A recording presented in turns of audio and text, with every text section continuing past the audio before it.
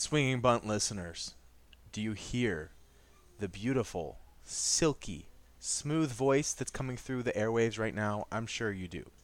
But I have sad news. That is not going to continue for this episode. This episode was recorded on my laptop, and the quality of audio is much, much worse than it usually is for my PC. So I want to say I apologize for that.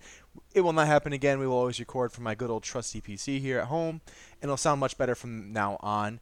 Also, that being said, using the laptop, we lost about 30 minutes of recording time, so there's some missing parts in there, but I tried to smooth it out as best I can. So apologize for that. Enjoy the show.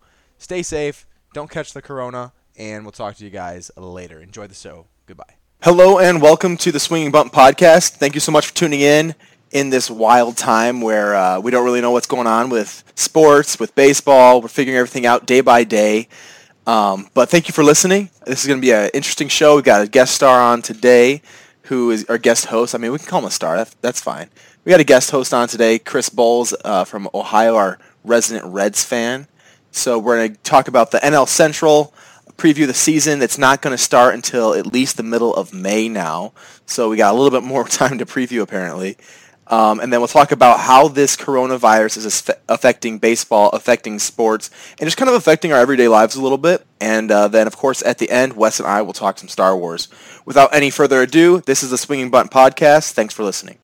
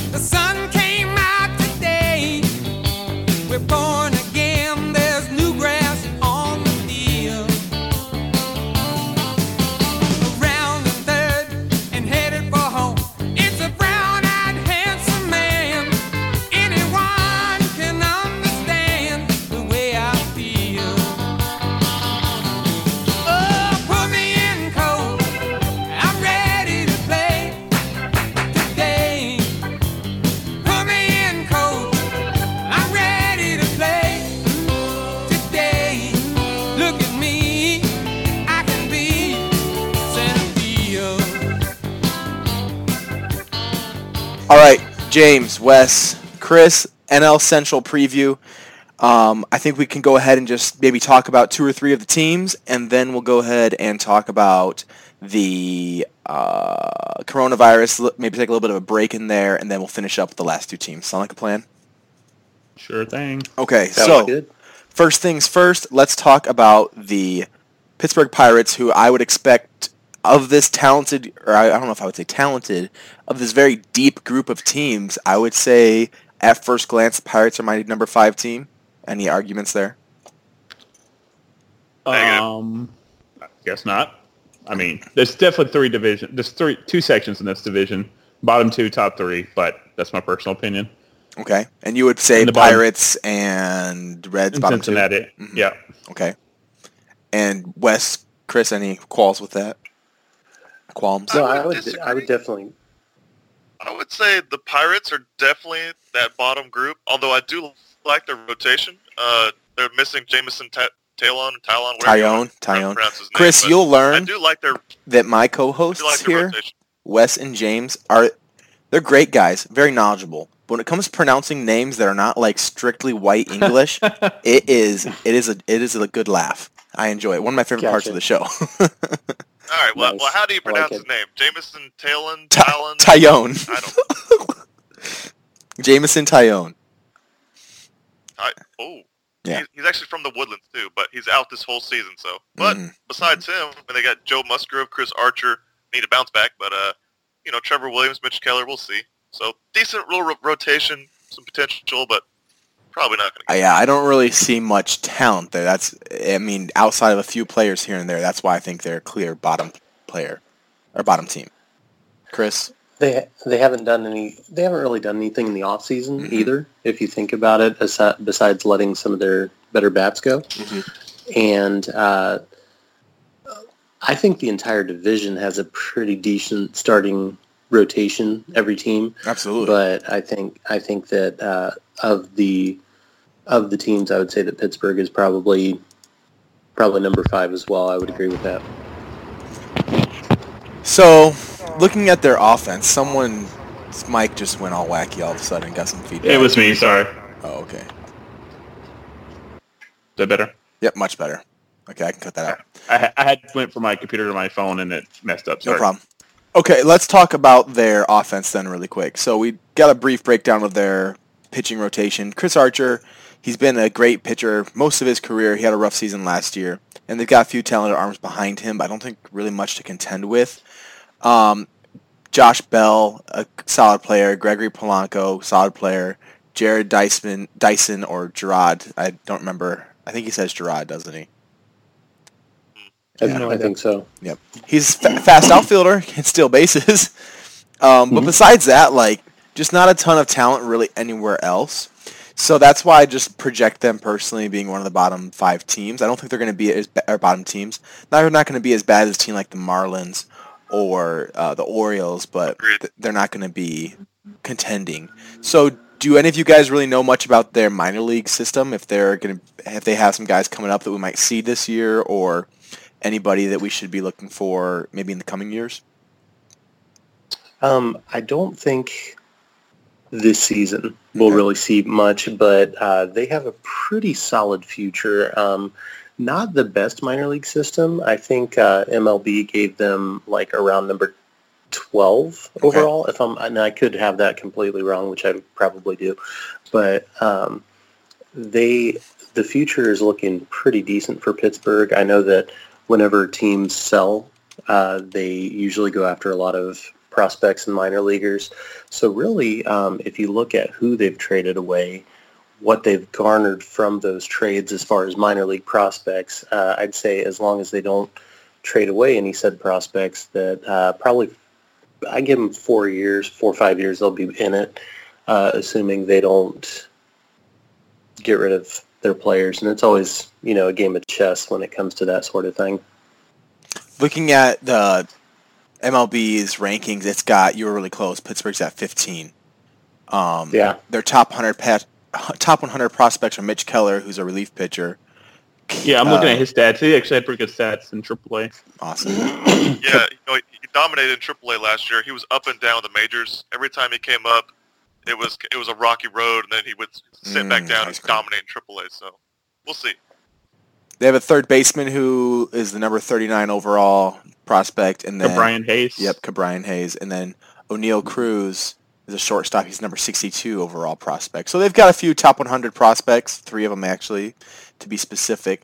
A couple things I was surprised to see, which was pretty encouraging, is teams like the Indians, Braves, and where are the Astros up there? Indians and Braves are both in the top 12 according to these rankings. So that's cool when you can have teams contending for the playoffs and also have a good future behind them too. It means you have a very well-run organization. Anyways, even when you cheat, I'm talking about the Braves, not the Astros. I'm talking about the Braves. Wait, how did the Braves cheat? I don't remember exactly, but they were kind of cheating guys out of money. Oh, you mean how they signed Acuna to $50 a year? No, that's something totally different. But they lost a lot of international money. They lost some picks and stuff. So we could have a better farm system, but we did lose because they were. Gosh. It was the guy before our current GM, and he got fired, I think, because of it. Yeah, we learned from the Astros. Can't stand those cheaters. I can't believe you, Wes. Okay, I think it's enough of the Pirates because I don't want to bore anyone and put anyone to sleep. We got lots to talk about today. So let's go ahead and move into... Let's talk about the Cubs. I wish we had Jack here. He was always fun to talk about the Cubs and give his crazy predictions of how they're going to win their second World Series. Evaldi. I wish we had him. He was a fun guy to have on the show, but apparently he's too busy for us these days. Well, actually, the place he works at's closed, so he probably could be on. That's a good point. All right, they've got talent all over the field. They've got Wilson Contreras catching, Anthony Rizzo at first, Jason Hayward in right, Ian Happ in center, Kyle Schwarber in left, who should be a DH, Chris Bryant at third. Wait, I already said that, didn't I? No, I didn't. You didn't. No, Javier Baez shortstop. Is it Nick Horner? second base? Nico Horner? I don't know who that is. Maybe. Nico Horner, yep. Good job. Top prospect. And don't forget about Bodie off the bench. Yeah, Bodie's right there too. Dave Bodie. Good call. And that's just crazy. That's the thing about the Cubs is they have the depth, and with a National League team, which me personally not being a National League guy, having that kind of depth is huge. Just guys that you can play when you have to have a pinch hitter for. I mean, Steven Souza Jr. is big. Albert Almora is big. Yeah, Ian he could be a Happ. starter anywhere. I'm pretty sure. So Almora. So it's good to have guys like that can come in and hit in a pinch, especially now with the 3-batter minimum rules. Having hitters that can hit both left and right is going to be even more valuable because you can really stack guys and say, oh, yeah, you can't bring in a guy to counter my pinch hitter. He's just gonna pitch to this right-hander, even though he's a lefty. So it's going to be very interesting. That's one of the things I'm looking forward to most about the season is seeing how that plays out. Even though I don't like the rule, I'm still interested to see how that plays out strategy-wise. Yeah, I personally think that they have a lot of depth, like you said, a lot of offense. They have, I believe the Cubs are doing a dual closer thing, and I could have that wrong too, but Kimbrel and one other is going to be, no, I take that back. I think that's the Rockies doing the dual closer thing. But they've got Craig Kimbrel, who vintage Kimbrel is a dominant closer, and so that's good for the bullpen. And again, a pretty decent starting rotation. I think they lost a little bit by losing out on Pedro Strop. I'm really not sure what happened there. But see, I've known some Cubs fans who were glad to see him go, which I thought was odd, personally. Yeah, he's a great setup guy, and he's known to close out games too if you need him. And so, they lost Strop, and then they also lost Nick Castellanos as well too, which is a pretty significant bat. But he would have been so expensive to keep. They still have a lot of bats. Right. I put them in probably 1 or 2 for the division. Honestly. The offense is so strong. Yeah, because of that, and because the overall rotation is pretty good. But if teams can get to their bullpen early, I don't know how strong their middle relief is. And so if they can knock around their starters to get to those middle relievers, I think you could see a lot of high-scoring games. And that's one on both thing ends. With the Cubs is their starters are all very inconsistent. You look up and down that list, and you've got, sure, John Lester was great once, and he still can have those dominant games. But now at this point in his career, he's pretty inconsistent. Yu Darvish is one of the most inconsistent players in baseball. He can have one great game or 5 great innings, then all of a sudden just lose it. Same with Kyle Hendricks. Jose Quintana, I would just say he's mostly not great, but can have some good games here and there. And then Tyler Chatwood, I would say same thing. Not great, but can have a good game here and there. So I honestly think Kyle Hendricks and Jose Quintana are almost identical players, except one's a right-hander, one's a left-hander. Not going to overpower you. They're just kind of look for their spots here and there, and they're pretty much guaranteed for 6 or 7 innings, 3 or 4 runs every game. But I think y'all said it. The word with this team is just consistency with the whole team. Yeah, I would agree. Kyle Hendricks, actually, I shouldn't knock him too hard. He's got a career ERA of 3.14, which is solid. 63 and 43 win-loss record. And Quintana, career ERA is 3.72. I mean, we have to remember, he played pretty well for the White Sox back in the day. No, I'm saying they're solid. They're solid guys, but you wouldn't be surprised if they gave you a 4.15 ERA, which isn't awful. Right. But then you wouldn't be surprised if they're anywhere between 3.3 and 4.1 the whole season. Yeah, Quintana had a 4.68 last year, which was really rough. But he's also playing in a division that has really great offenses. So that's going to happen. It's bound to happen. And Hendricks he's had 4 pretty good years straight. And 2016 was his by far best year. It was 2.13 ERA. And then the next 3 years he's been just a little bit over 3, going higher and higher. But those guys, it's a pretty good rotation and a really good offense. So I would agree that I could see them being anywhere between 1 and 3 in the division. I think it's going to be a tight race between those 3 top teams. Didn't they get a new manager too, or is Madden still? No, there? Madden's gone. Yeah, that's what I thought. Yeah, so LA. David Ross. You've also got. Well, there's a familiar face there, but you also have that new leadership that is always, you never, as my dad would always say, the first 30 games will explain all that, how the leadership style and the management style might be, because you got one guy who ended a 105-year drought for the Cubs, and so Cub fans are just, they're praising Madden because of what he did. And then so anybody new who comes in be like, so this is the guy that we got to replace our World Series champion manager, Well, so there's it's a lot their of World pressure Series there. champion catcher who had a big game-tying home run in Game 7 of the World Series, too. So it's not like they're going to someone they don't know. That's true, too. Yeah. That's true, too. But yes. Say the same thing about the Cleveland Browns. We're going to their offensive coordinator, right, Freddie Kitchens. But we don't saw how that worked out. That's a little different. Yeah, I would say it's a little Not bit. quite the Freddie same Kitchens level, is an not incompetent They didn't win buffoon. They didn't win the Super Bowl either. Yeah. That's where I was kind of going with that. So yeah, that's a Right. good point there. But kind of like the familiarity didn't really work out for them. But I'd say it'd be more like going from Bill Belichick to Tom Brady. Like Which Bill would- Belichick moves and Tom Brady's the head coach. I'd say that's a better Yeah. I would comparison. say like Bill to McDaniels. Well, and I can give a little bit of memory on this, like because Eric Davis was selected to be the Reds manager. I think it was when was it? It was probably in the early 2000s, maybe late 90s, and everybody was like Eric Davis, 1990 World Series champion, right? And Reds fans were all about it, and then he was fired after I think 75 games. Because he did so bad.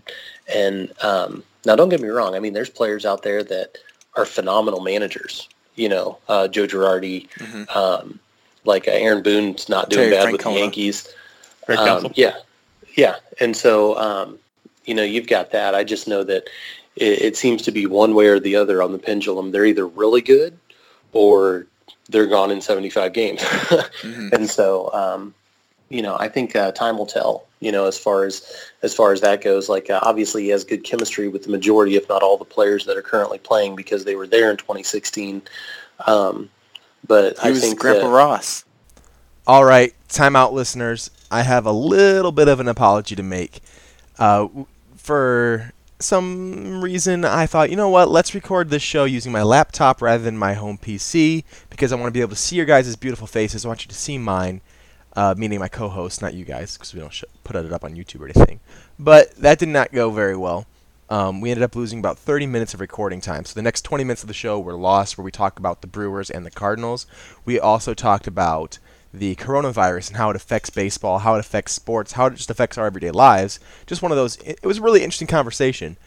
So I am bummed out that you guys missed it, but later on when I have Coach Garrison on and we put in the interview for that, we'll be able to talk about that in a little bit of depth. But yes, you will be missing a little bit of info, a little bit of discussion, and later on there's about another 10 minutes that we lost as well. So apologies. Please stick around and enjoy the rest of the show. There's still some really good stuff in there. And now back to the show. So some of the really interesting conversations that we had during the show were talking about the Brewers roster and the Cardinals roster, in which we discussed the Brewers having a surprisingly strong starting pitching staff, even though they don't have a ton of recognizable names. We also discussed the amazing offense that they do have with Yelich, bringing in Eric Sogard, having so many other pieces around the field like Ryan Braun and others. They've still got a good team, a good, well-rounded team, not to mention having Josh Hader and a solid bullpen. And we also talked about how having this shortened season, we know that baseball is not going to start until at least mid-May, may actually help them because towards the end of the year last year, their pitchers clearly got tired, and we're hoping that, or we're thinking that perhaps having a shortened season could really help them. So that's the Brewers' quick synopsis. We spent about 10 or 15 minutes on them, and I'm spending about 10 or 15 seconds on them because I want to get you guys going. We still have good stuff to talk about. So sorry you missed that content, but it's pretty solid stuff. Anyways, Brewers, we said we all expect to be one of the top 3 teams. Some of us had them winning the division. Some of us had them getting second in the division, while others said third. But we all agreed they're a top 3 team in the division. So then we go down to the Cardinals, which I personally was not aware how little I knew about the Cardinals. There's a lot of solid guys in that team, solid young players. One of the best to mention is Jack Flaherty, a true ace in the major leagues. And he's a young, solid pitcher who I really enjoy watching. They still got Paul Goldschmidt there and many others. Again, I won't go all the way back into detail on it because I feel like that's not the content you guys want. You want this discussion. So, the Cardinals, we said, I believe Chris and Wes, I think, said they believed they could win the division. Me and James were a little bit lower on them, thinking that the Cubs and Brewers were a little bit better. But all 3 of us agreed that the top 3 in that division could shuffle, which is why we said this is one of the most interesting divisions in baseball, because once we get to the Reds later, we talk about how really all 4 of those teams I think are going to be really close in the standings come the end of the year. We do have teams that we have as favorites, but I think this is one of the most interesting divisions because the Cardinals, Cubs, Brewers, and Reds all have a lot of talent, and they're really going to be contending against each other. I think a lot of those division games are going to be very, very important in the standings and very important in the season because this year, each individual game is going to weigh so much more because we're cutting out, around 30 games at least this season. So it's going to be very interesting stuff to talk about. At this point, I'll throw you back into the discussion that we had where we were talking about the Cardinals, and I think after that we jump straight into the Reds. All right, here you go. Back to our original discussion. So, with the Cardinals, it's going to be a weird season for me. I'll try to watch them a little bit more because clearly I don't know enough about them. They do have a fella with the last name of Ponce de Leon, so that's pretty nice. Wasn't he like an explorer back in the day? Ponce de Leon. He's a good ball player. Yeah. Daniel? Yep, sure was. Jacob. Yeah. Yep, that's him. Hey, that's the one. You know what? He could be like reincarnated. I think Ponce de Leon was looking for the Fountain of Youth, wasn't he? Well, there's this thing called... I'm pretty sure that's who it was. It's him. We found him. Found him. Didn't even bother to change his name. Yeah. What an idiot. All right, let's get on to what we brought Chris on for in the first place. Let's talk about the Cincinnati Reds from OHIO. I think they're one of the most interesting teams in baseball this year. Not because of so much of what I expect them to do, but because I think they have a lot of unknowns. They've got Castellanos, they've got Old Man Votto, they've got Nick Senzel, Freddie Galvis too, Mike Moustakas. They're trying to make a run here. I think that could be really interesting. I could see them sneaking up. You didn't even name their best player. Who'd I miss? Suarez. He's their best player. Okay, yeah. I didn't even look at him. I'm talking. Because here's what I said. I was talking about the unknowns, James. I see how you do that. All right, Ponce de Leon. Let's keep going. I said we're talking about the unknowns. Of course, Suarez, we know he's going to ball out. What did he hit, like 49 home runs last year?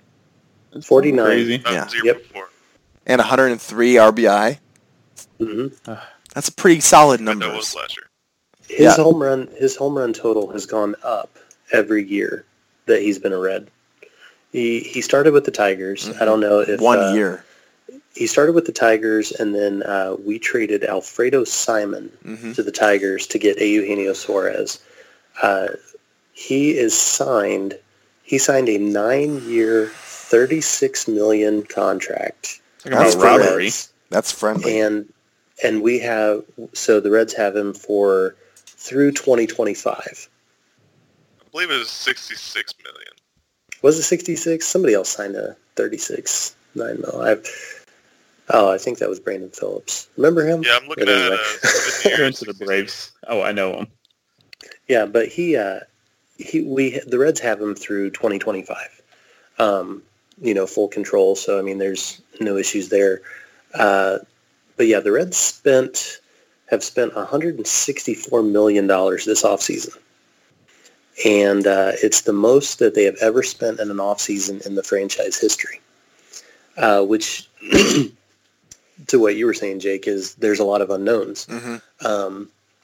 I personally felt like they needed to get at least, one more starting pitcher, and I I felt like they did that last year towards the end of the season by picking up Trevor Bauer. They're listing Bauer as their 3. That's very interesting. Well, Luis Castillo is a beast. Yes, I agree with that.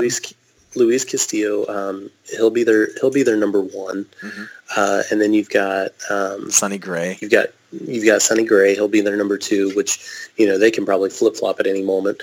Then you got Trevor Bauer. You've got Anthony DeSclafani, who he's probably more of a 3. He'll probably give up 3 runs on average, but he's in like still a 5 not, inning or 4 or 5 inning outing.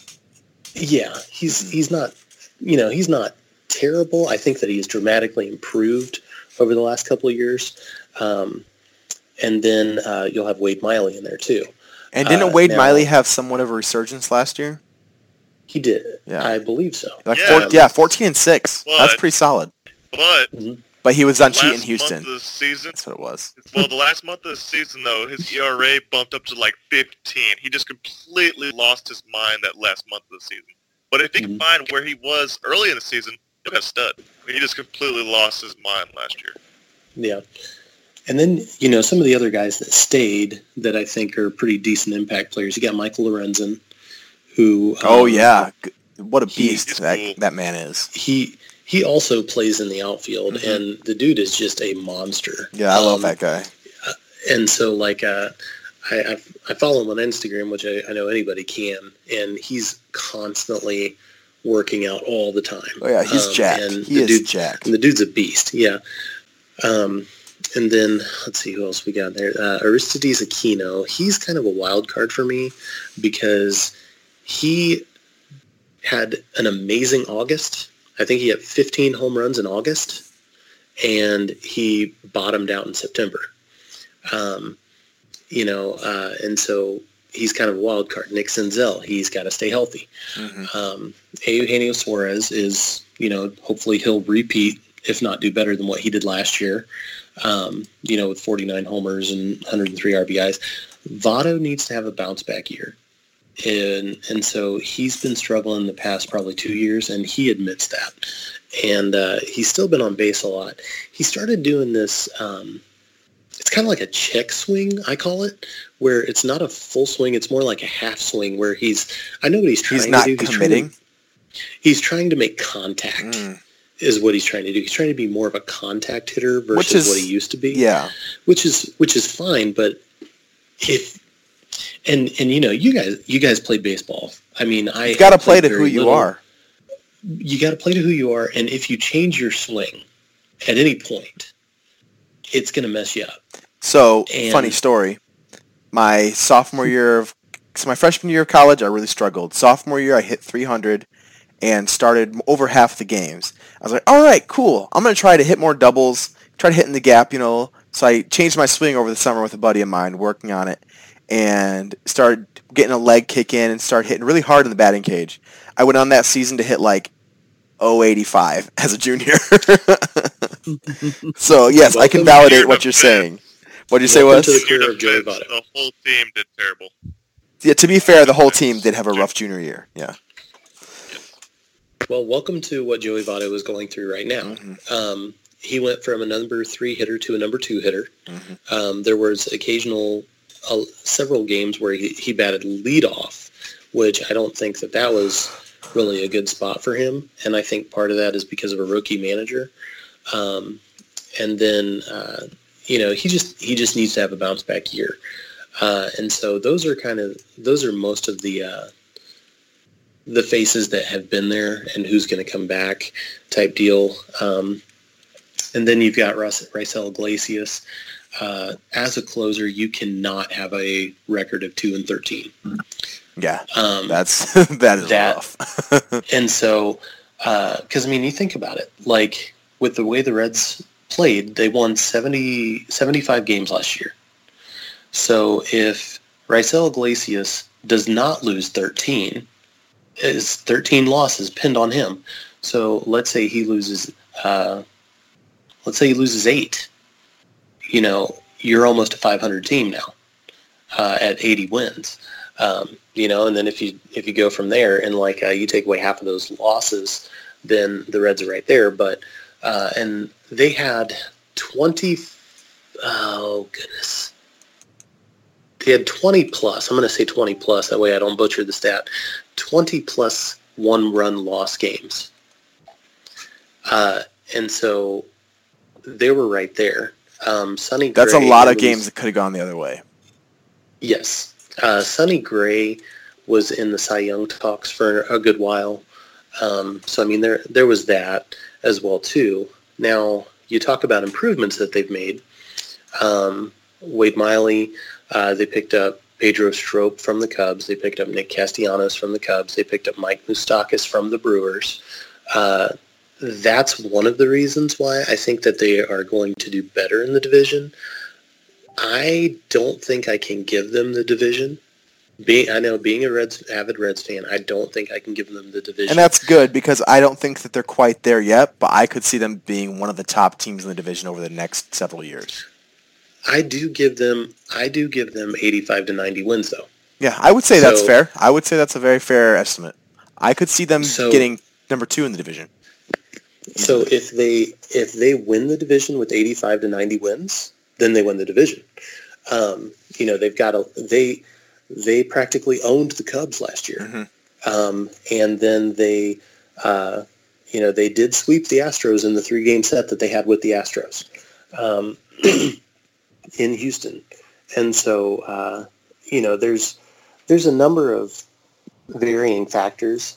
One thing as a Reds fan, I really appreciate the fact that the front office is trying to do something. And I really do hope that they're in the positive 82 wins or better, because if not, it's going to be a long time. Now, their farm system is looking very good. You've got Nick Lodolo, who is an incredible pitching prospect.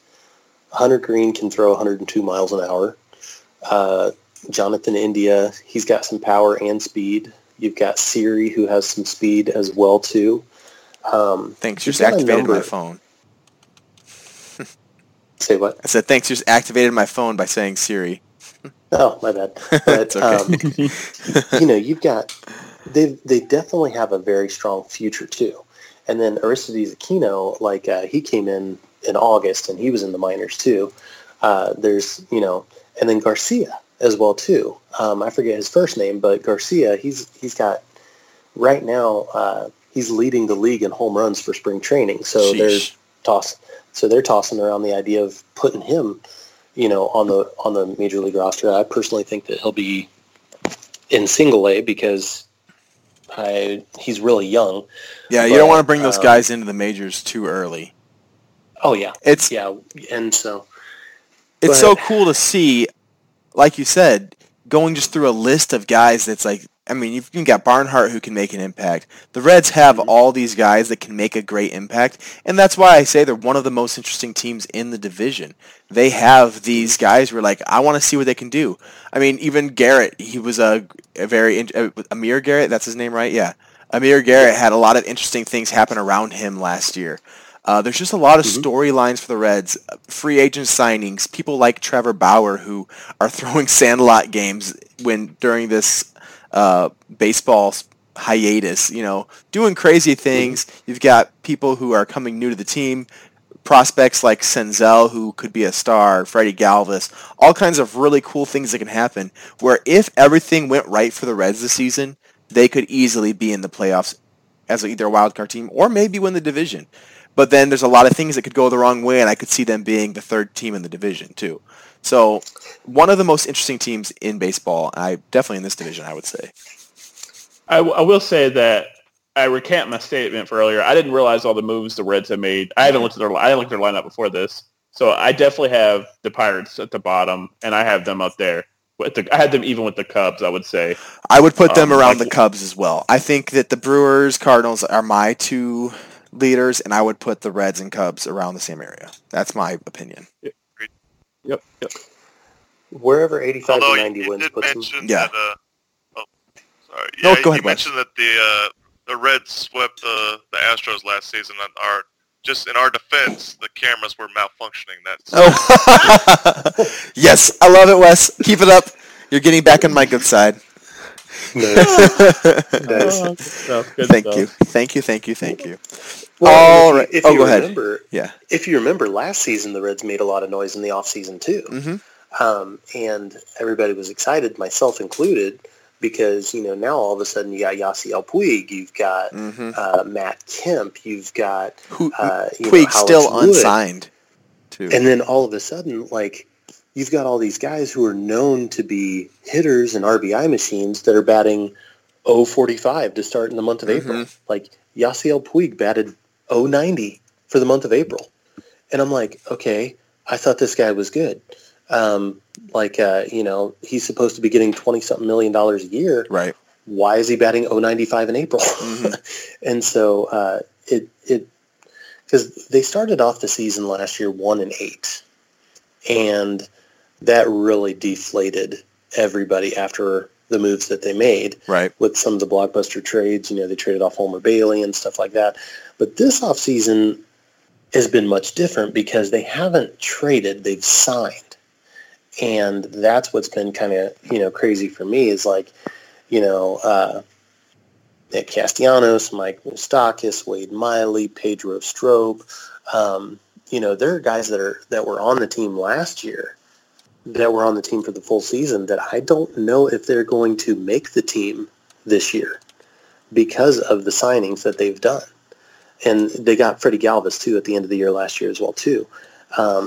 So that makes it interesting and exciting as a Reds fan. Again, I think they're close, but I don't think that they'll take the division. I think that the NL Central is going to be the most entertaining division to watch in baseball. And I think so, too. I think there's going to be a really tight race among three of these teams, maybe four of them. So I'm really excited for it. We do have to move on to talk about our important stats. So, Chris, this is one of my favorite parts of the show, where once in a while, I'll bring one to the table, but I usually let James and Wes surprise me with an interesting stat or story. Once in a while, Wes will try to fight back with making fun of one of our teams, so we'll see if he has something like that to say. But, James, Wes, what do you guys have for me today? I guess I'll go first. That's why I said your name first. What a guy. All right. So I was looking up. It's kind of getting harder because I did all the stories I've done so far are stories that I already kind of knew, so I could just search them. So I've been really looking, and today I came across a list of the top 50 best seasons by players, and I'm going to discuss the top three. And the top second 50 one, seasons ever. Yeah. So Okay, gotcha. basically, how good of a season they had. Sure. Okay. Number one is obviously, who do you think it is? Are you calculating this by WAR? I don't know what it's calculated by, but WAR is a big part of it, yes. I'm going to say Babe Ruth. Ted Babe Williams. Ruth is number one. Woohoo! Who is it? And this Babe. is what it says about him. How does one top an all-time great season in 1920, where many records were shattered, and Babe Ruth found a way?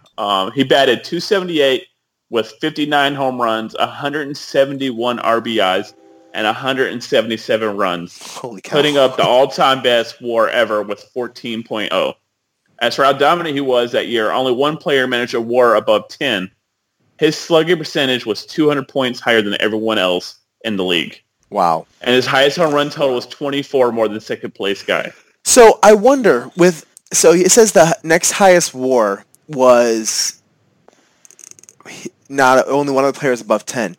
Now, remind me on how WAR is calculated. It means wins above replacement. Is that calculated above replacement players all time? So like the average player. So that means he's saying that above an average player at his position, he contributes essentially 14 wins to the team's success. Would that be calculated among all the players during that season, or players that had been calculated up to that point? Because it has to be over all time. It has to be. Okay. Because you would want it to be consistent among all players. Because if other players were down during a current season, then that number would obviously be skewed. Yeah. Sorry. I mean, this is where my math brain goes. But I feel like it has to be over, like, just the average player in that position ever. Always. Yeah. Okay, sure. We'll go with that. Okay, anywho. All right, number two, I'm going to skip right now. Number three, can you guess who number three is? Jeez, I don't know. Is it a pitcher? No. Okay. Is it an Here. outfielder? He, off the top of my head, this is going to sound bad, but I don't know what position it is. All right, What? it's Mickey Mantle. Oh my gosh. Oh, center field. All right. There you go. All right. As dominant as Mickey Mantle was in his prime, he may have been even more so as an up-and-comer. In 1956, he had not only had the best season, but one of the greatest ever. This year, Mantle won his first MVP award. He batted .353, 52 home runs, 130 RBIs, and a 12.9 WAR. The next highest WAR of a player was Duke Snider at 7.7. So he's 5.2 ahead of everyone. His slugging percentage was 100 points higher than Ted Williams. Wow. Wow. So that shows you how dominant that season was. And that's the number 3 best player. Now, number 2 is the interesting one to me. Go ahead. Guess who it is? It's a pitcher. I'll tell you that. It's a pitcher. I hope it's not Andy a Koufax? Yankee. Nope. I'm going to say Cy- Bob Feller. Cy Young. No, it is Walter Pedro Johnson. Martinez. Oh, yeah, that makes sense. Okay, Pedro Martinez's win-loss record in 2000 was nothing special at 18-6. The rest of his numbers that year, however, were phenomenal. He led the league with 4 shutouts, had 284 strikeouts, had a 1.74 ERA, and the next highest was a full point below him, around a full point below him in the AL. The second place one was Roger Clemens, who I don't understand why it says that. Whatever, he had a 10.1 WAR, and you have perhaps the best season ever. And I looked up his stats this year, which ones he led. He led wins above replacement. He led over all players in that year. He won WAR over pitchers. He had the lowest ERA. He had the lowest walks and hits per inning pitched. He had the lowest hits per 9 innings pitched. He had the most shutouts, as I said already. He had the most strikeouts per base on balls. This is getting really deep. He had the most adjusted ERA plus. He had the highest fielding independent pitching, highest adjusted pitching runs, highest adjusted pitching wins. So Highest he was saves. really good, you're saying. It was the most dominant season, second most dominant season ever, according to this list. Most dominant as a pitcher, though, for sure. Yes. So he's the number 1 as a pitcher. What year was that? 2000. Nice. I was too young. I was only 5. I don't remember. Yeah, what a child. Yeah. I was a whopping 10.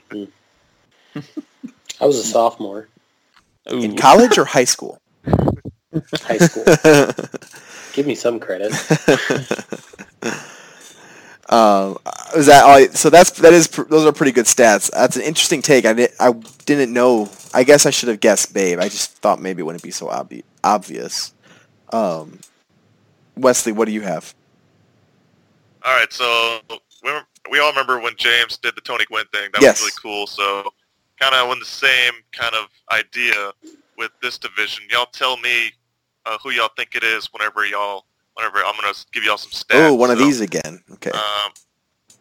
Yeah, so we got, let's see, let me go with something not as easy. And this is in the NL Central. Drew more than 80 walks in 6 seasons. Let's see. Hit under 300 in 9 seasons. Had more than 210 hits in a season 3 times.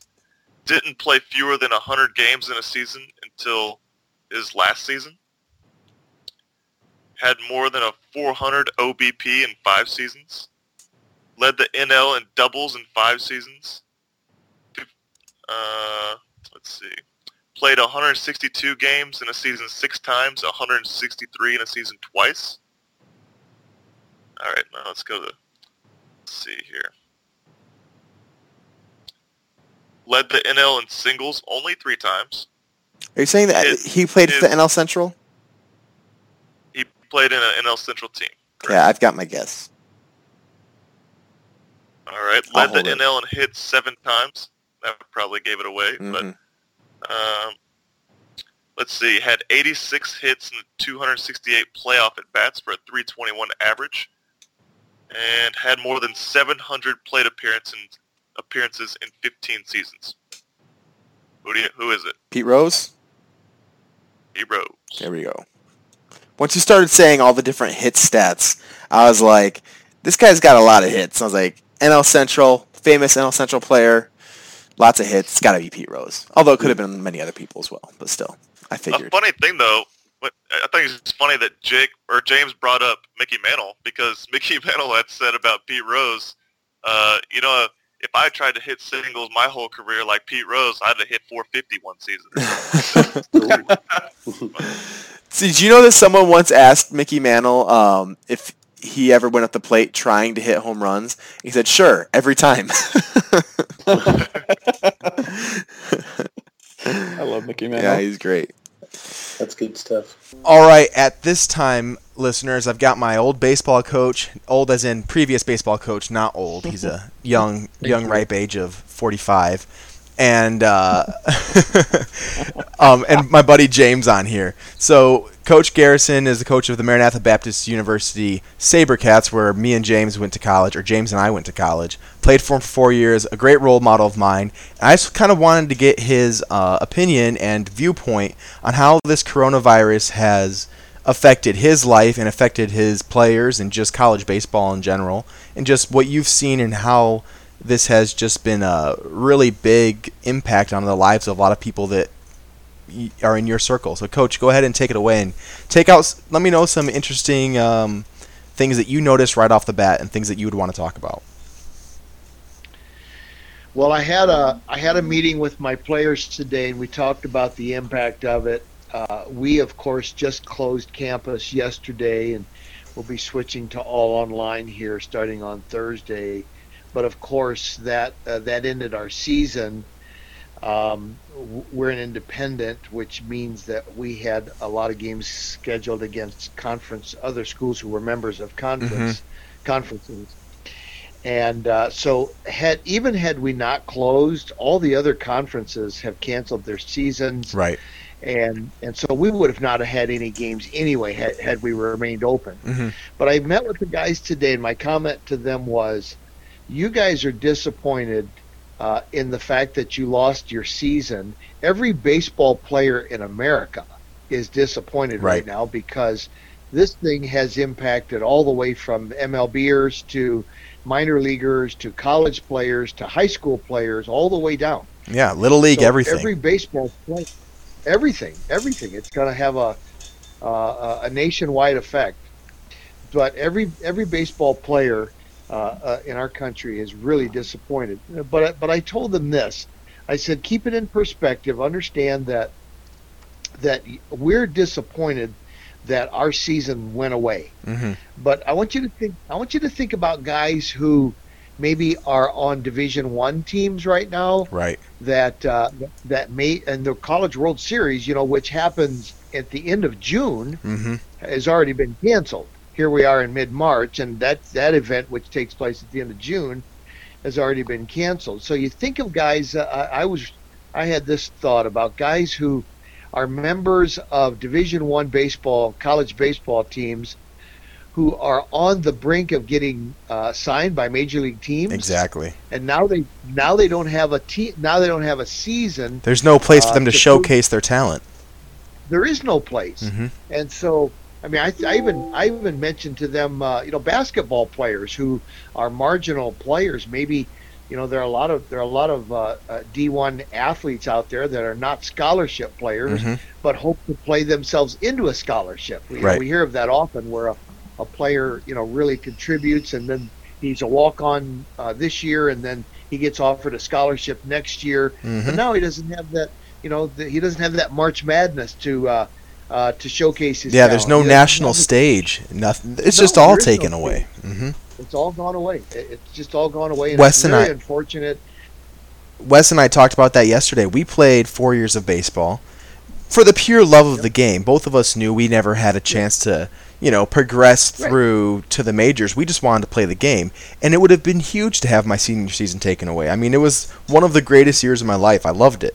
But you think about guys, like you said, who their career and their livelihood was in a large portion depending on this season. And that chance is just taken away now, especially for college guys who, especially senior year. A lot of guys don't even play until their senior year, and then they can just shine. And next thing they know, they're a relief pitcher in the minors. because they had one amazing season and their arm developed. Those guys are missing on not just a year of showing themselves to the country, but a year of development too. Exactly right. Yeah, I told the guys today, I said, all of us sit here disappointed that our season went away, but we're not talking about our careers and our futures. Mm-hmm. Those guys are. Right. Yeah. Yeah, I remember. I think, just a dynamic impact on those guys. I remember just days where we had a rain delay and everyone was all pouty and like, oh man, we had a game this weekend. What do we do now?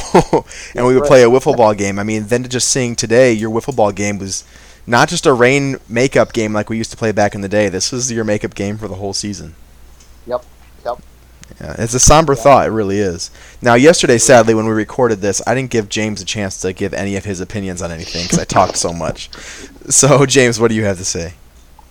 What I was just going to say is that, there are pros and cons to the whole impact of the coronavirus, and the fact that the pros is just that you've seen like celebrities, you've seen athletes like Kevin Love was the first one to do it, Mark Cuban, just to willingly give up some of their own to help out other people. Mm-hmm. And with America, how it is right now, I mean, it's so divided over so much stuff, so many different things. And something so tragic as the coronavirus that's pretty much ruining people's lives and their jobs and stuff, just to see how people in America are coming together just to help out other people. It's really, really encouraging. I don't know. People are still taking all the toilet paper. Toilet paper is a whole different scenario. That's a beast. You got to get what you got to get in that. Every man for himself. But then there's the other side of the thing, like all these people, like we just talked about, that now they may not have, they might not make an MLB team because they didn't get the season to prove themselves, Mm-hmm. and it's just really, really like, and for me and you and other people, it's really hard. I mean, we're huge sports fans, and it's a huge part of our lives, and it's like a piece of us was taken away just by something as small as a virus. It's insane to think about. But then you go ahead and you keep it all in perspective too. While it may not affect us, I mean, I go outside every day, and my life is exactly the same without the fact that I'm not going to school. But like, I take my dog for a walk, the sun shines, the birds chirp, everything looks all fine and dandy. But there are people who are dying from this. We have to keep that in perspective and be like, you know what? While sports is such an important thing to us, there are things that are far, far more important. And I think that the government and the athletics associations, they're making the right decision by saying, yes, our young athletes may just get a few symptoms if they even catch it, and we may be able to continue our season. But the fact is, we have to be responsible and protect those who are susceptible to this, and protect this from being anything else. I mean, a virus can quickly mutate and become worse. So you have to be responsible with everything that happens. I know that early on, I was even one of the people that said, this is dumb. People are taking this way too far. Same thing as the swine flu and the bird flu. It's all going to go away. But when you think about it, it would be irresponsible for the agencies, for the leagues to say, and the associations to say, you know what, we want to keep making millions of dollars every game, and we're going to have our players go out there every day and have thousands of people pile into our stadiums to be potential breeding hubs for this virus. So I think it really makes sense, and it's the right thing to do, as disappointing as it may be. It's very disappointing at the time, but we may look back on this and I heard someone say the other day that if you think about our response to this, we may never know if we overreacted, but we'll certainly know if we underreacted. Exactly. We'll know that. Mm-hmm. The decisions that have been made in the last week or two could be the reason that this looks like an overreaction. If people are continuing to meet and to go across the country and go into airports and go into work, going to school, that's how something like this could spread and to become a true pandemic that shuts down the economy, shuts down everything. And if we're able to say, just everyone stay home, let this thing run its cycle for however many months, this could be what makes it seem like an overreaction. Hopefully that's the case. Yep. One thing that's been really hard is high school sports, which I think we should talk about. A lot of these kids, one of the peaks of a lot of people's lives is their senior season of high school sports. I know it's a silly thing to say, but it's true. People look back at their high school career and say that was the glory days when I was playing in front of my whole family and all my friends at the state championship. The thing that I worked toward for 15 years of my life, I finally got there, finally did it. And there were teams who were in their warm-ups for their championship game or their sectionals game when it got canceled. And I think back to Mitch Allen, my friend, is coaching a girls basketball team that was likely going to win state, and then their games all got canceled. And it's like, how devastating is that to say, you know what, we could have just played a 5-on-5 or whatever, a basketball game with just the refs and still had our season completed. And it's got to be so frustrating, especially when probably none of them got sick or will get sick. I mean, you have high school students it's not really affecting, you know. So I understand the frustration that I'm seeing from a lot of parents. My baseball season coaching for the team I coach just got canceled. So I know how that my students are feeling. They're all talking to me saying, Coach, what are we going to do for this summer? Are we even going to play this summer ball? And I'm like, I don't know, guys. I don't know what we're going to do. You might miss out on a whole year of baseball. You might miss out on even more than that. So it's a really tough thing just to approach and to even talk about because you don't know what you can say except for it's probably the right decision. That's a good point. You're just left without answers. Mm-hmm. This thing is just leaving all of us without answers. Yet we're expected to, and it's right. We've got to be the ones who offer some stability to these kids. Mm-hmm. And that's exactly right, stability, because now they're all going back home. A lot of kids taking care of their younger siblings while their parents are going out to work. Their parents who sometimes can't afford to put 3 meals a day on the table and relied on the school to give their children breakfast and lunch, and now they've got to find some way to feed 3 or 4 or more kids at home 3 meals a day. So luckily it's been cool to see a lot of communities, like I know that my town is a lot of people have been coming and donating food to the school system, which is distributing meals out to students who need the food.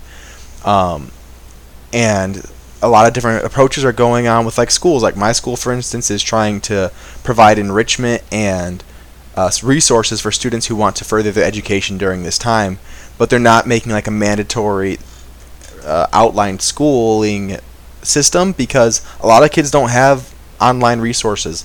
A lot of kids wouldn't be able to keep up with the structure that's required. And it's just frustrating because you think these kids are missing a half a year of education. They're missing crucial development that they really need, social development, and we know there's going to be kids sitting at home for weeks on end playing video games, not getting the development that they need. So a lot of teachers are frustrated, I know for sure, because we want what's best for our students, and we know that outside of protecting them from this virus, this is not what's best for the students. It's a very tough situation. Okay, Coach, before we go, I've got to get your opinion on the NL Central and the Cincinnati Reds. So we talked about it, and me and James, I think, and Wes, when we were going through the division, we agreed this is probably our worst division as far as our personal knowledge goes. So I want to know, how do you see this division shaking up if the season does indeed start back up again? Well, I like the Reds. I like the moves that the Reds have made. Mm-hmm. Are they ready to contend? Are they ready to contend for the division title? I don't know just yet. Mm-hmm. I'm a little skeptical of their pitching staff. I think we've made some good moves on the day-to-day lineup, the everyday lineup, the position players. Castellanos is a huge add. That's going to be huge, but especially in a small ballpark like Cincinnati. Exactly. A lot of his doubles in Detroit are going to turn into homers. Exactly right. Yeah, he's going to be huge. He'll be large in Cincinnati, very large. Mm-hmm. I like our bullpen. We had a great bullpen last year, but I'm still concerned about that starting pitching, and we'll just have to see how that performs. But I like our everyday lineup. There's nothing wrong with that. So I know you aren't a big Bauer guy because of his attitude and his persona. He's not like a real, purist when it comes to baseball. But how do you feel? Are you aware of his multimedia company and how he's promoting a lot of different engagement in the sport? I'm not familiar with that, but I know a lot of his antics, and he's definitely on the edge. There's no Yeah. question about that. When he was in Cleveland and he threw the ball over center field fence, I was like, yeah, I'm ready for you to go, bud. That's all I needed to see was that. He's definitely a little full of himself, but I do think he's got some good ideas as far as player availability for media and stuff goes. I think that a lot of the things that he's doing is going to help the game if MLB could adopt some of his practices. But he's not the most user friendly kind of player out there. No. He certainly, there's no question about it. He's not short on sharing his opinion. No question. That is very true. But and I like that about him, I suppose. But at some point, it begins to maybe grind on you a little bit. Mm-hmm. But I like his. He's assertive, no question about that. Yeah, I think that he's going to be really good for the Reds because they're really buying into his pitching philosophy and how he works so much on the mechanics and on the science of baseball. And he was a really great pitching coach for the Indians. I think he'll do a lot for the Reds pitching staff as well. I know that Shane Bieber followed Bauer very closely, and he's developing into an ace. So I think that that'll help the Reds out quite a bit. I think the Reds will finish probably third into the division, but I could see them getting second. But that's just a very, very tough division this year and a very even division. I think the top 4 teams could all be within 10 games of each other. Yep, I certainly agree. I figured you'd ask me where I thought they'd finish, and I got them as high as second. But I could see it.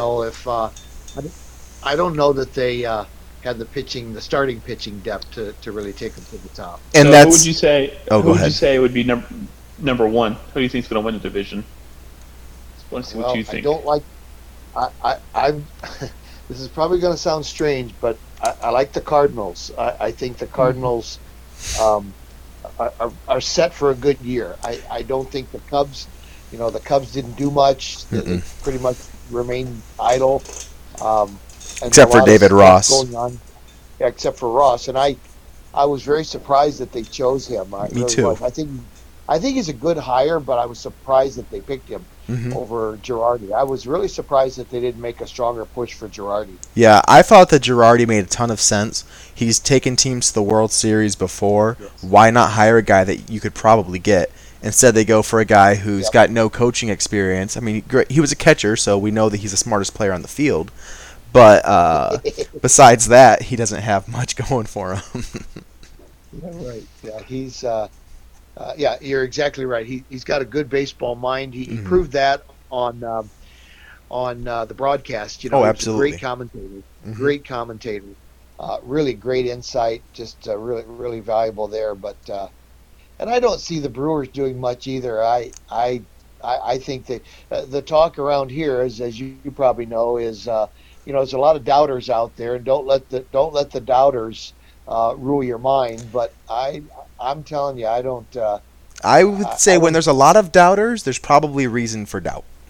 Exactly right. Yeah, exactly right. I think the Cubs, as I said, aren't set to make a push at the division. I think Pittsburgh's really down, of course, and so I kind of think the Cardinals are the team to beat. Yeah, I think it's going to be very close. I think that all 3 of those teams are going to be right around 90 wins. And I could see a team spike up if they get a few good division wins in there. They could spike them up a little closer to 100, but I don't see anyone really pulling away in the division. I think it should be a really close race. Yeah, I like the Cardinals starting rotation better than I do the Reds at this point. I would agree. That could change. I mean, we've got some young arms in Cincinnati, and we'll have to see how those develop. I mean, it could. I could be all wrong, but I like our bullpen, of course. Yeah, there's a lot to happen, and it's going to be a shortened season, so every game is going to have so much more weight to it. It's going to be an interesting season to watch. That's a very good point. Yep. All right, Coach. Well, thank you so much for coming on. We're going to go ahead and slide this in probably somewhere in the middle of the show, so I'll have to edit that, and then I'll post it out and make sure to put it on there so we get an extra few thousand listeners with your name attached. Right. Probably 3. My 2 boys and my wife. That's probably the 3. Hey, we'll take them. That doubles it. 3 more than we had. Exactly. All right. Well, Oh, thank you, it's been Coach. fun, you guys. Been Good to fun. talk to you, too. We'll have to talk again Okay. soon. Okay, we'll do. All right. Bye, All right, Coach. see you guys. See you, James. See ya. Yep. See you guys. Bye-bye. All right. That was our interview with Coach Gary Garrison. James, I thought that went well. Yeah. A little smoother than yesterday. Oh, yeah. Yesterday was a little choppy, so hopefully this will record just fine. I'll post it to the show. I did record. Oh, shoot. I forgot to hit record. Just kidding. We're good. All right, James. I'll see you later. This is the Swing Bump See ya. Podcast signing off, and stay safe, folks. Goodbye. All right, well, that does it for the show today. Thank you for listening to the Swing and Bump Podcast. I do know that we had some technical difficulties today. I'm going to go back and edit it and try to make it sound as seamless as possible. I do believe we lost a few minutes, so if I have to fill in some gaps on my own later, I will do that. But sorry for that, and we do apologize. Hope you enjoyed the show today. With that being said, James and I, after the outro music, will be talking. I'm sorry, Wes and I, after the outro music, will be talking about some Star Wars. And if you want to stick around for that, please do. And we'll catch you next week as we all go through this long drought of no baseball. Don't worry, we'll be here for you, thinking of something to talk about. Next week is our NL West preview, and I'm sure we'll be talking about some other crazy things in the world of baseball. Chris, thanks for being on. It was nice to have you. And Thanks for having me. Yeah, absolutely. We'll have to have you on again sometime. Sure, absolutely. All right, that's a wrap. Enjoy the show. Enjoy your week. Stay safe. Keep your distance. Adios.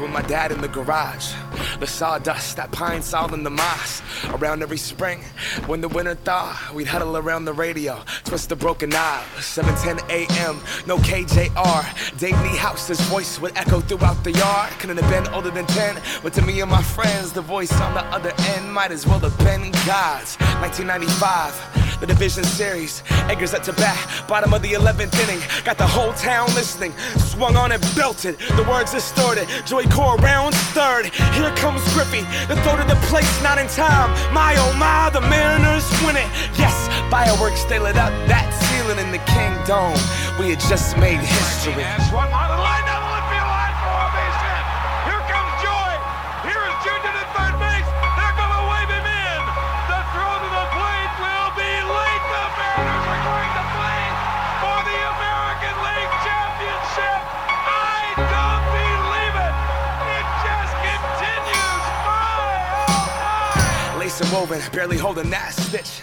Creases of time amongst the grime and the... All right, Wesley, let's talk some Star Wars. Thank you, everyone, for listening, for struggling through our technical difficulties. At this point, though, it's time to talk some Star Wars. Episode 4 of Season 7 of The Clone Wars is over. It happened on Friday. I enjoyed it thoroughly. I was right. Echo stayed true to the Republic, as I knew he would. But you guys were right. That was kind of where they were going. They wanted to have you have that question, a little bit of doubt about it. Very interesting definitely had episode. doubt. Yeah. I wish that they would have, the more I watched it now, I was like, man, they could have played that out so much more, though. Because about halfway through the episode, it was confirmed, maybe even less than halfway, that he was true, you know? And the last half of the episode was spent on this bomb. And I was like, okay, the bomb and all, it was interesting and somewhat and kind of tense, but I would have liked to have 10 more minutes of this whole mystery of, is Echo really helping? I think that they should have really divulged into Echo struggling with the programming that he had and beating it. You know what I mean? I felt like that would have been more interesting. I felt like they really opened... Even if, Like they said, hey, look in this door here. And this guy's like, look at this great story we have. And like you start to walk into it and they close it and like, no, big bomb. You know what I mean? I felt like they even missed if, an like- opportunity. yeah, even if, like, maybe, you know, maybe he was misprogrammed and had to fight through it or something. Exactly, you know, that's but what I'm they- saying. I think I agree with you. They might have missed an opportunity there, but still I enjoyed it a whole lot. So. Yeah. Yeah, there were some really cool things that happened. So again, I felt like episode 2 was the climax of this episode, or of this arc. So episode 2 of the 4-part arc. was when they're actually infiltrating that base and they get to Echo and they find out he's alive. I felt like that was the biggest climax of the series. Episode 3, they're escaping, and then this episode 4, they use the intel that they gathered to destroy the base and to destroy Trench. Trench was honestly, Gronk, nobody, you quiet down. He was one of my favorite villains in the show. I felt like he was always smart and interesting and had a lot of cunning. I always enjoyed the episodes that he was in. I felt like they were interesting. If you remember, he was back in like the first chronological episode, Cat and Mouse, which I don't know why I remember the name of the episode, I just do, about the stealth ship that could disappear off of scanners. He was in that episode, and then he was in another one later. I don't remember what the other episode was that he was in. I always liked the way he said Christophsis. You know, remember that? He says Christophsis, funny. But vaguely. But then he gets blown up by Anakin, I think, and that's when he gets these. Oh, you know what else? Oh, he was in the episodes with Echo and Fives, when Fives was discovering the Order 66 inhibitor chip. Yeah. Trench was the one that they were fighting against when Tup killed the general there. Yep. So I always enjoyed his character. It was awesome to see Anakin get the information out of him and to just totally break Jedi code and Jedi practices of not using fear and not using the dark side, not murdering anyone. I mean, he just went full, I'm saving my men. I care about my men. I care about Obi-Wan and Mace. And because Anakin's primary goal in life is to save as many people as possible, that's what, if you go through, you know, any of the books, the movies, the shows, what is always overriding him is this sense of duty to save as many people as possible by using his immense power, and that's what he is always searching for more power for, so he can protect the people he cares about. And that was clearly seen in this episode. But you know, you kind of think like, I know that, you know, we took a long break between season 6 and season 7, but you know, maybe they're kind of playing this off as, you know, Anakin losing Ahsoka. You know, maybe this is the new Anakin that we saw in episode 3 that, you know, that, oh, well, you're a Jedi, you wouldn't do this. And even though he's always been, you know, the little rebel, but, you know, maybe this is the new Anakin that we see after he loses Ahsoka. Yeah, I mean, Ahsoka, think about all the episodes where Ahsoka kept Anakin in balance during the Clone Wars. Exactly. You know, she's like, Master, we can't do that. It's not the Jedi way. Or, Master, we can't do that. Anakin, Sky Guy. Anyways. But, yeah, she really helped hold him in check. And I think that they really complemented each other very well. Like you said, all this stuff, Anakin getting more powerful, getting more frustrated with the Jedi Council, continuing to hide his wife, the war continuing on, having friends die, having clones die all the time, and knowing that if he could run the war his way, the war would be over by now. Gronk, no, he would be quiet. And yeah, I think that he is sick and tired of following the Jedi rules, and he wants to end the war the way that he sees fit. Exactly. And that means that when Trench won't give him the information, he will cut off his arms, his robotic arms that don't feel pain. He will cut off his arms and torture him. And then when the guy is threatening to fight back, he'll murder him in cold blood. He doesn't care. He'll stab you to the back of that chair and leave you there to die. Yeah, and it's kind of funny how they, you know, kind of looking at it from a deeper perspective. You look at, you know, okay, so Anakin, a Jedi, is fine with torturing someone to get the stuff out, which, you know, Guantanamo Bay, whatever, however you feel about it. But so there's that. But then the Jedi have no problem sacrificing these clones, kind of what we talked about in the previous episode. Yeah. Kind of a different, kind of an interesting. I'm okay with this, but I'm not okay with that. It's something that they introduced from the very beginning, and it's a very interesting concept. The very first episode of the show, Ambush, with Yoda and his his squad of 4 or 5 soldiers, they say, "Just go, we'll fight them. We're expendable. We're bred to die." And he's like, "Not to me, you're not. You're life forms, which means that you are beings in the Force, and you hold great value." And so they say this, but then they still continue to breed them to die. Now, to be fair, this is something that I don't think is really in their decision or in their control. It's a Republic decision, and even without the Jedi, they still would have had the Republic clone troops. I mean, I'm not saying, yes, Master Sifo Dyas started it, but if the Jedi were like, whoa, we don't support this army of clones, the Republic would have been like, okay, big deal, we're going to do it anyways. You know what I mean? But Right. But still, yeah, I mean, the Jedi are here and creating clones of one man to just fight and die. I mean, they're really only, the peak of their life is spent in war, because this war lasted over 10 years, and these people, at the start of the Clone Wars, the clones were only 10 years old, because their growth cycle was accelerated. So the Right. time it takes them to get to 20, they were only 10, technically. So that means that by the time the Clone War ends, these guys are like, in human years, like 40 years old, and then their life's practically over, if they even live through it. Millions and millions of them died, right? So like you said, there's so much darkness to all that surrounds it, but the Jedi won't torture a villain, but they'll just let these clones just die needlessly. Yeah, and now we're starting to see the Jedi going a little grayer. Mhm. Of course, in Episode 3, we saw, they're okay with keeping a little secret. Mhm. And, maybe this was, not to say, because Anakin was the one who didn't want to keep the secret. No, but you're right. The Jedi were not in a good place during the Clone Wars, and this is why the Republic was so ripe for Palpatine to take over, because the Jedi got too political. They got too involved with the Senate, and they got too high and mighty, and at the height of their power, they started to take too much power. Rather than being servants and keepers of peace, they became political figures, and they became generals and warriors, rather than the... Aggressors. Exactly. And that's why they were able to be deceived by Palpatine, and to not be so... If they were more independent rather than tied to this system, they may have been able to realize the rise of the Sith. But because of how they were set up, and because of their what's the word I'm looking for?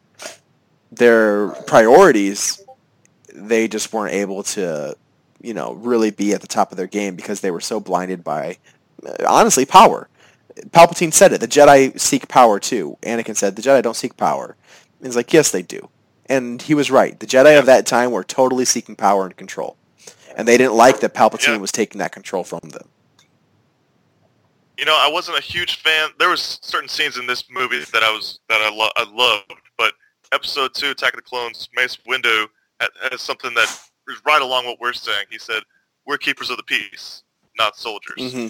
And by Episode 3, they're full-blown soldiers demanding, their soldiers to die. So it's such something... a contrast in what they were supposed to be. And I've been going through Rebels by myself lately. Whenever I cook dinner, I decide I'm going to watch Rebels while I cook dinner. It's probably why dinner ends up burnt so many times.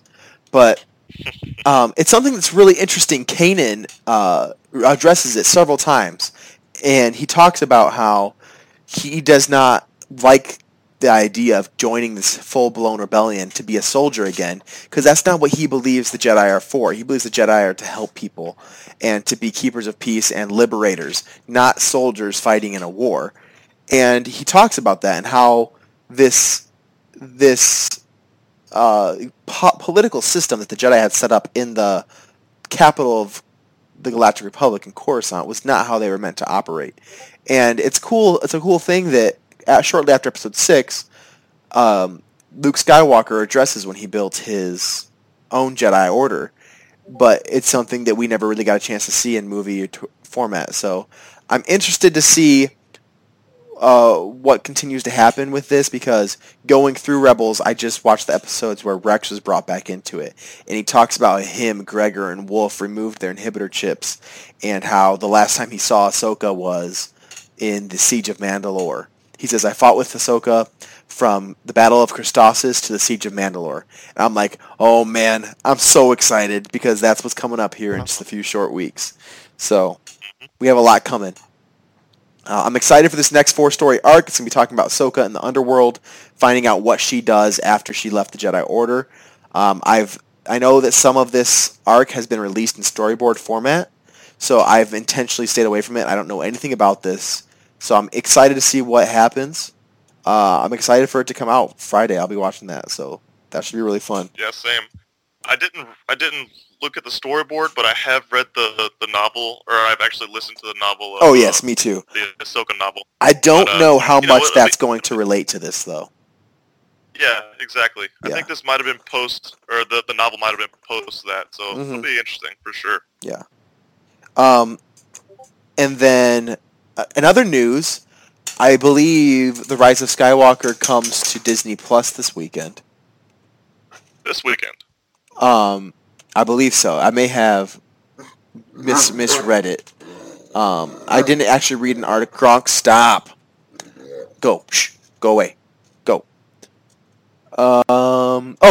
It's releasing to Disney Plus either today or tomorrow. So I don't know. It could be there right now. Yeah.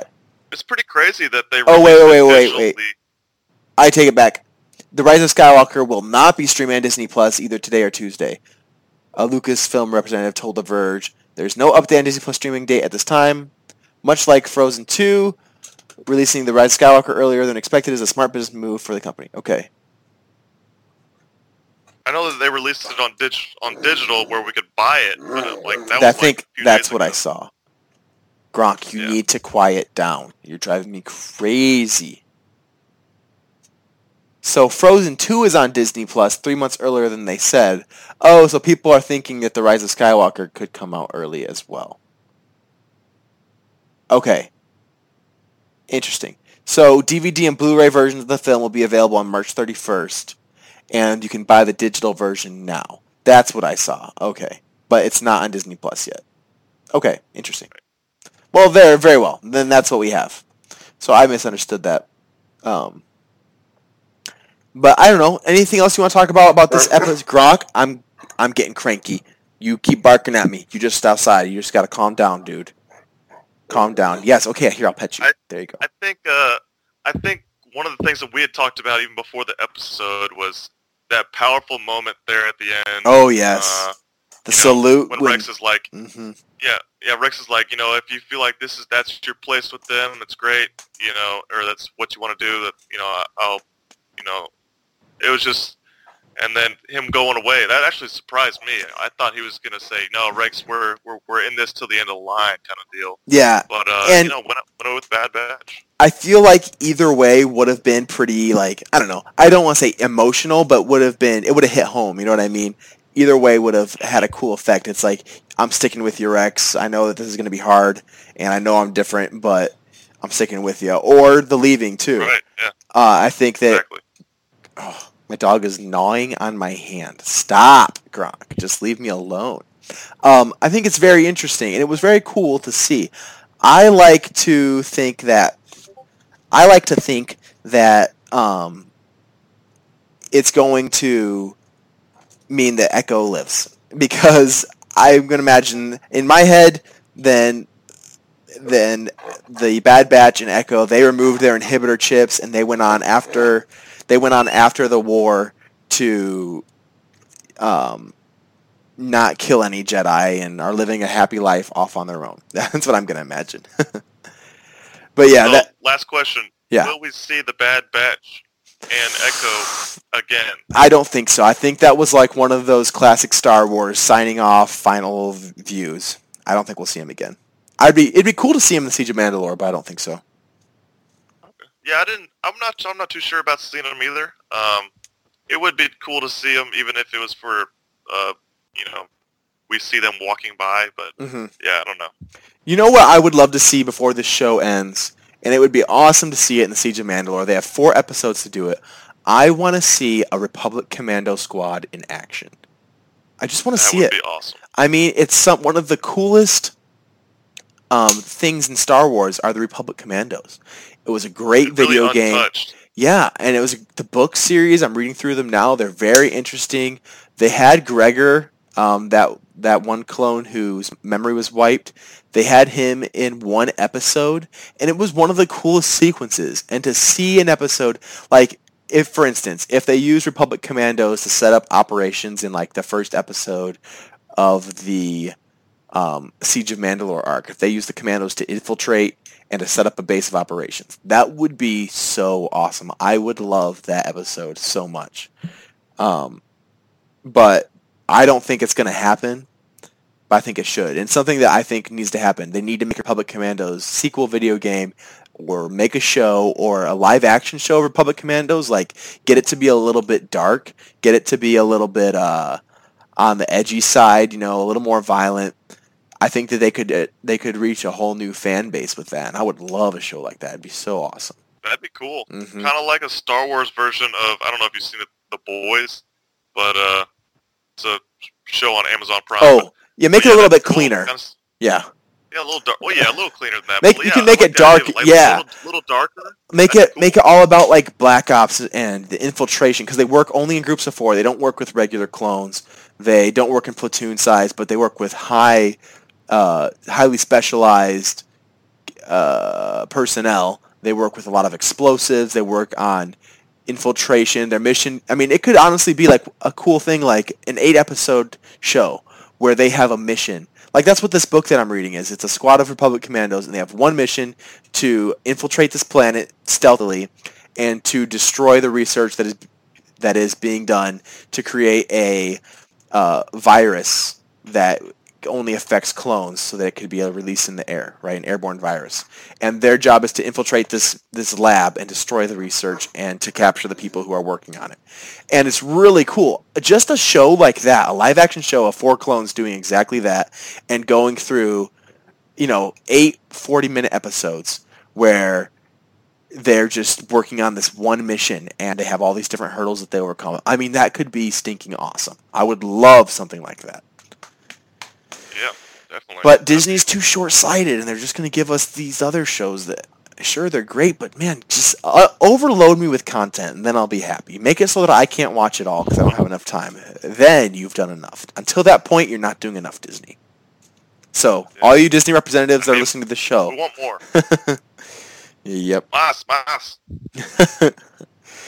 All right, Wes, I think that's enough for today. My wife is awaiting me, so I better get going. Sounds good. All right, it's been an honor and a pleasure. We'll have to talk again soon. Perfect, 20 minutes. That's exactly what I said. I will talk to you next week when we review episode 5. We're already a third way through the season, so episode 5 next week. All right, talk to you later, Wes. Thank you for listening, everybody. This has been the Swing Bunt Podcast. I'm Jake. This is Wes. And we'll catch you next week. Goodbye.